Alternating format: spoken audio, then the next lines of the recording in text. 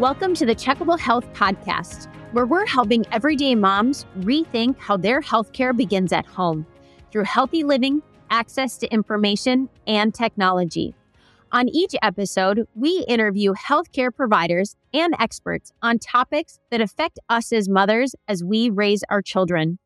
We'll cover topics across the spectrum of health to bring awareness of important issues, conditions, therapies, and technology. We believe your healthcare begins at home with us moms. The healthier we are, the healthier our loved ones are. Hello, everyone. This is Patty Post, your host of the Checkable Health Podcast, founder and CEO of Checkable. And today we are talking about something that is so critical to everyone's health, and that is quality sleep. Today, I have Rebekka Wall, who is my guest, talking about how women and children can get a better night's sleep. I am a big sleeper myself. Have always been, but it is very hard to get right. So tell us about what you do with your business. I work for a company called Sleepwise Consulting, and we are a big team of consultants who work from newborns all the way to age 99. If you need help with your sleep, we are here to help. So as a sleep consultant, I work one-on-one with clients who are looking to improve their sleep. Now, I personally am certified for adolescents and adults, and if you have a sleep need, you can reach out to our company and we work and create a customized plan for your sleep needs. Even though everyone needs to sleep, everyone's lifestyle is really different. Some people are new moms, some people are business owners, some people travel for work. And so what we do is we create a customized sleep plan for your sleep needs. So what type of person, how would I identify if I had a sleep problem? Because a lot of people wait until they're way over the need that they need it. So tell us about some of the signs to look for. A lot of that is, if you, for example, I know I got really into my sleep when I was a new mom because my baby started sleeping and then I would choose to stay awake. And that was my me time. And all of a sudden I was sacrificing my own sleep because of just being exhausted from being a mom all day, but really wanting that me time. So some of the issues with sleep is behavioral, meaning we're obsessed with our phones. We're addicted to our work. We have young kids at home. Like I said, we're traveling. So some of it is behavioral, and you're knowing you need some kind of assistance and accountability to help you through that. And then the other side would be cognitive. So you get anxiety around sleep. You get stressed around sleep. You have insomnia issues. You're thinking, anticipating bedtime is causing this turmoil inside of you. Now, we are not diagnosing any sort of medical treatments. We don't hand out medication. That is purely for your doctors, but we do really help that behavioral and cognitive side of sleep. So what are some of the things that you can do? You specialize in adolescents and adults. What are some of the basics that if someone has anxiety around falling asleep, can you give us some of the points around that? Yeah. A lot of what we want to do there is create a positive mindset around sleep. So the association that we have with our bed and our bedroom in particular is really important. And a lot of times what we do, especially as adults, is we don't protect that sleep environment. And so in our bedrooms, we have TVs, we have our cell phones. A lot of people work in their bedroom. And so it creates this association with their bedroom that it's time to work. It's time to scroll our phone. It's time to be awake and alert instead of creating an environment that is purely for sleep. So a lot of what we're working with, especially on the cognitive side, that's a little bit more behavioral, is we really encourage people to do a brain dump journal. That's something that's really simple that anyone can do. So before they even get in their bedroom, before bed, you can sit and you can just, every thought that's in your mind, writing it down. It's not for anybody to read. It can be a to-do list. It can be your stress day. It can be gratitude. Whatever is in your brain that you don't want to bring into the bedroom, you write it all out in a journal. That is a great tip. And then you've gotten it out of your mind and it's in the journal and you can feel restful. What if you wake up in the middle of the night and you can't get back to sleep? That you can do with that. Well, one thing that you also can do is you can keep your brain dump journal by your bed. If you wake up in the middle of the night and you have things racing in your mind, just write it on your brain dump journal. It doesn't need to be legible. It can be written on in the dark. It's just for you to get it simply out of your mind. But one of the things that we encourage people to do if they are waking up in the middle of the night and having difficulty falling asleep is starting off with an anchor statement. Now, this is something that you can repeat to yourself repeatedly. And we don't want you looking at the clock, but for an estimation of like 10 to 15 minutes. And it can be something like, my body knows how to sleep. I'm safe in my bed. I can rest. It is good for me to rest. Creating a statement that is positive associated with sleep that you can repeat over and over and over again to really let your body not go on a spiral of all the thoughts that your brain wants to take you on. It's really anchoring down on something that's getting you back to sleep. Now, if that doesn't work, go ahead. I was just going to say that's so positive. I like it. Yeah, definitely. And then if that doesn't work, you can move on to breathing techniques. And now there's lots of different breathing techniques that you can do. And there's guided meditations through apps, but one of the ones that we do, box breathing, is 4 breaths in, hold it for 4 breaths, 4 breaths out. And you kind of repeat that around and there's lots of different techniques that you can do, but finding one that works for you to kind of calm your body down again, calm that nervous system. And that's after you repeat your anchor statement. And then if you're still awake and you feel like it's been a really long time, again, you're not looking at your clock, so you don't really know how long you've been doing that, but you're still struggling falling back asleep, we actually recommend you getting out of your bed for about 10 to 15 minutes and doing a really boring, non-stimulating task.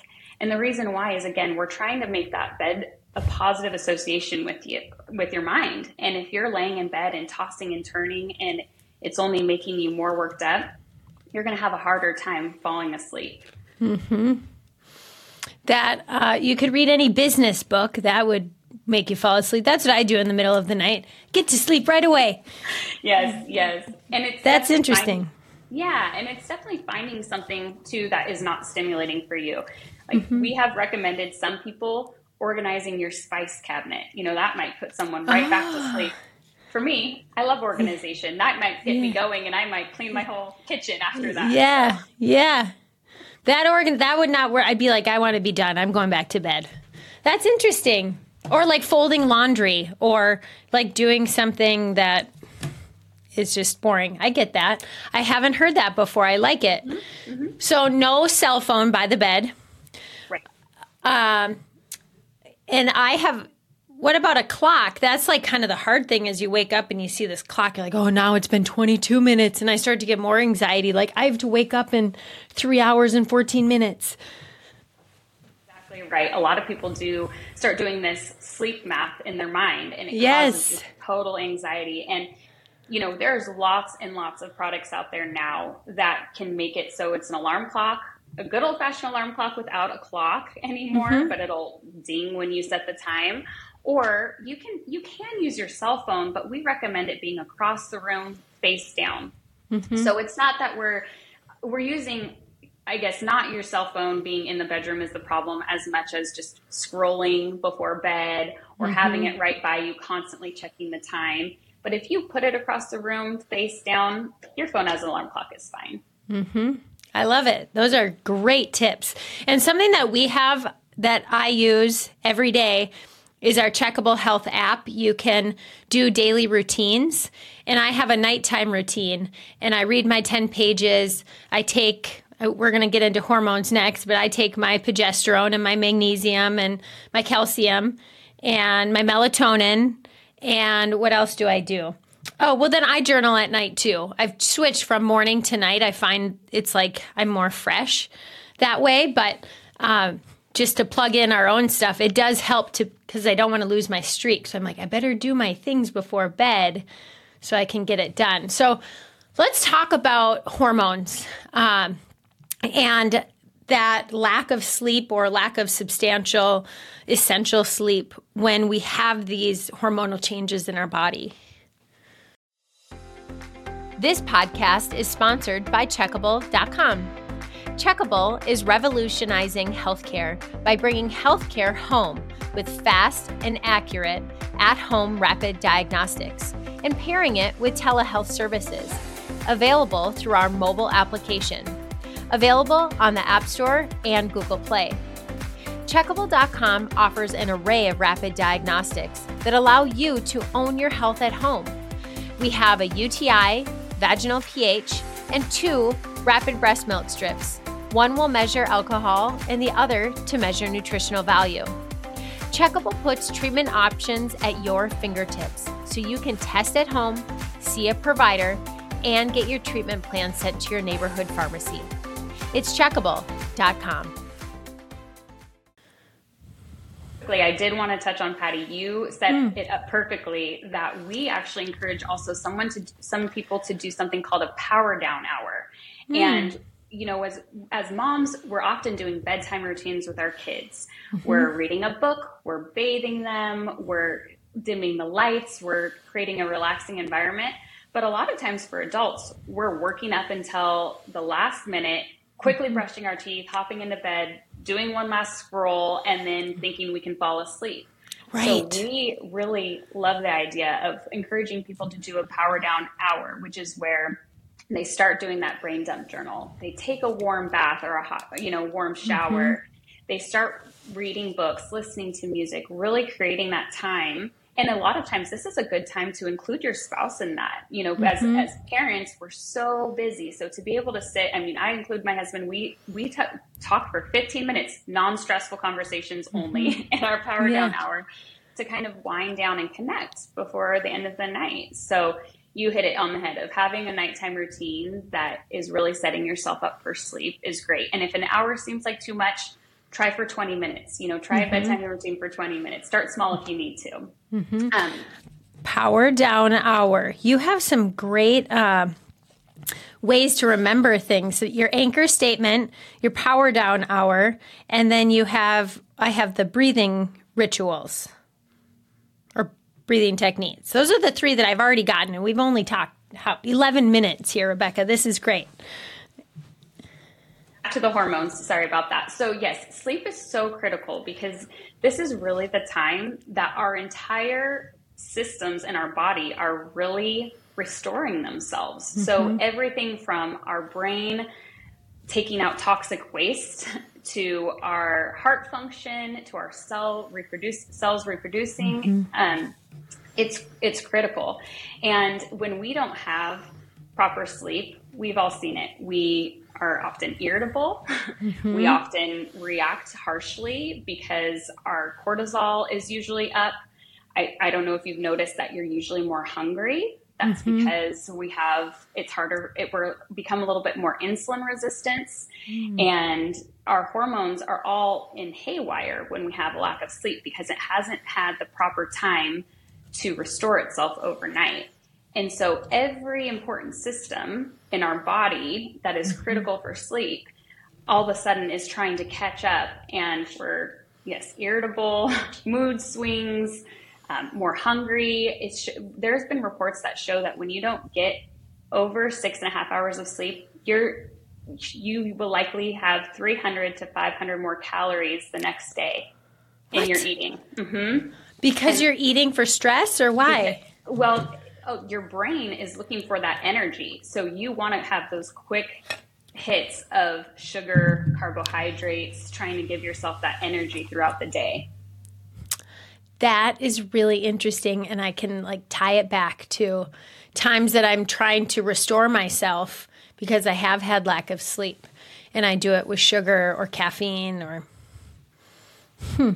impulse control as well. And so when we're well rested, we are able to make decisions a little bit better. But when we're not as well rested, we tend to just make more impulsive decisions. So we're quick to grab instead of just a latte. Maybe we want that caramel macchiato with a lot of sugar. Yes. To get us going. So that is so interesting. So what are some things, do you recommend, or does your company recommend that you seek help for that if you're having like either night sweats or you're waking up or you can't sleep?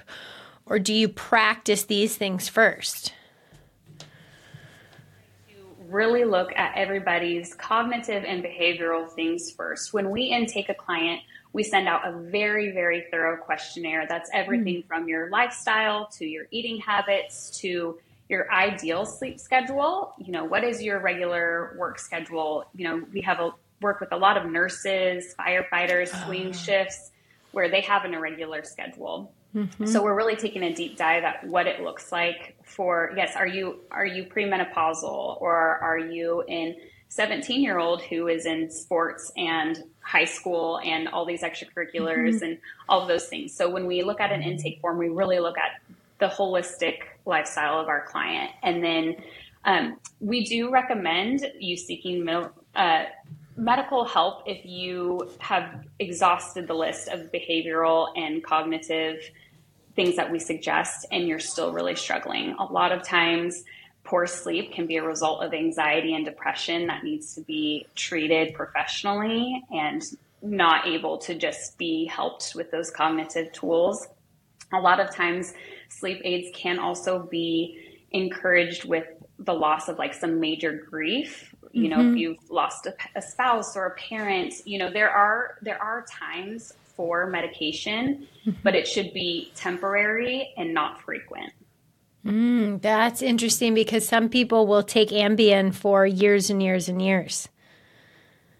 Exactly. And so we definitely don't recommend that as the first step, but I think people also just become reliant on their sleep medication and feel like there's no way back. And instead of even looking at other tools or resources first. So if we work with somebody who is on sleep medication, we always ask them to consult their doctor first. But if they feel ready to start weaning themselves off of that, we would work with them and their doctor to do so. Do you ever suggest that they do the placebo effect? Like one night, give yourself something that you think is a pill, and then another night not? Or do you ever do that? Like try to trick yourself? Yeah, that is definitely something that I have never worked with a client personally who I've had to do that with, but I have worked with somebody who she was trying to wean herself off of some like Advil PM. Yes. And so she just started like lowering her dosage. And then she was also drinking some like sparkly water. And she just in her mind started saying, okay, my lower dose of Advil PM and my sparkling water is somehow making it extra boosted or something like that. So yes. Even though she was like, I probably don't even need to take it, it's giving me this just enough of a mindset trick, like this is helping me. So that's a good suggestion because I've known people that are on Tylenol PM to go to sleep. So the last thing I wanted to talk about was that sleeping environment. And if you can just make some recommendations for people so they can have maybe refresh that if they're having trouble sleeping.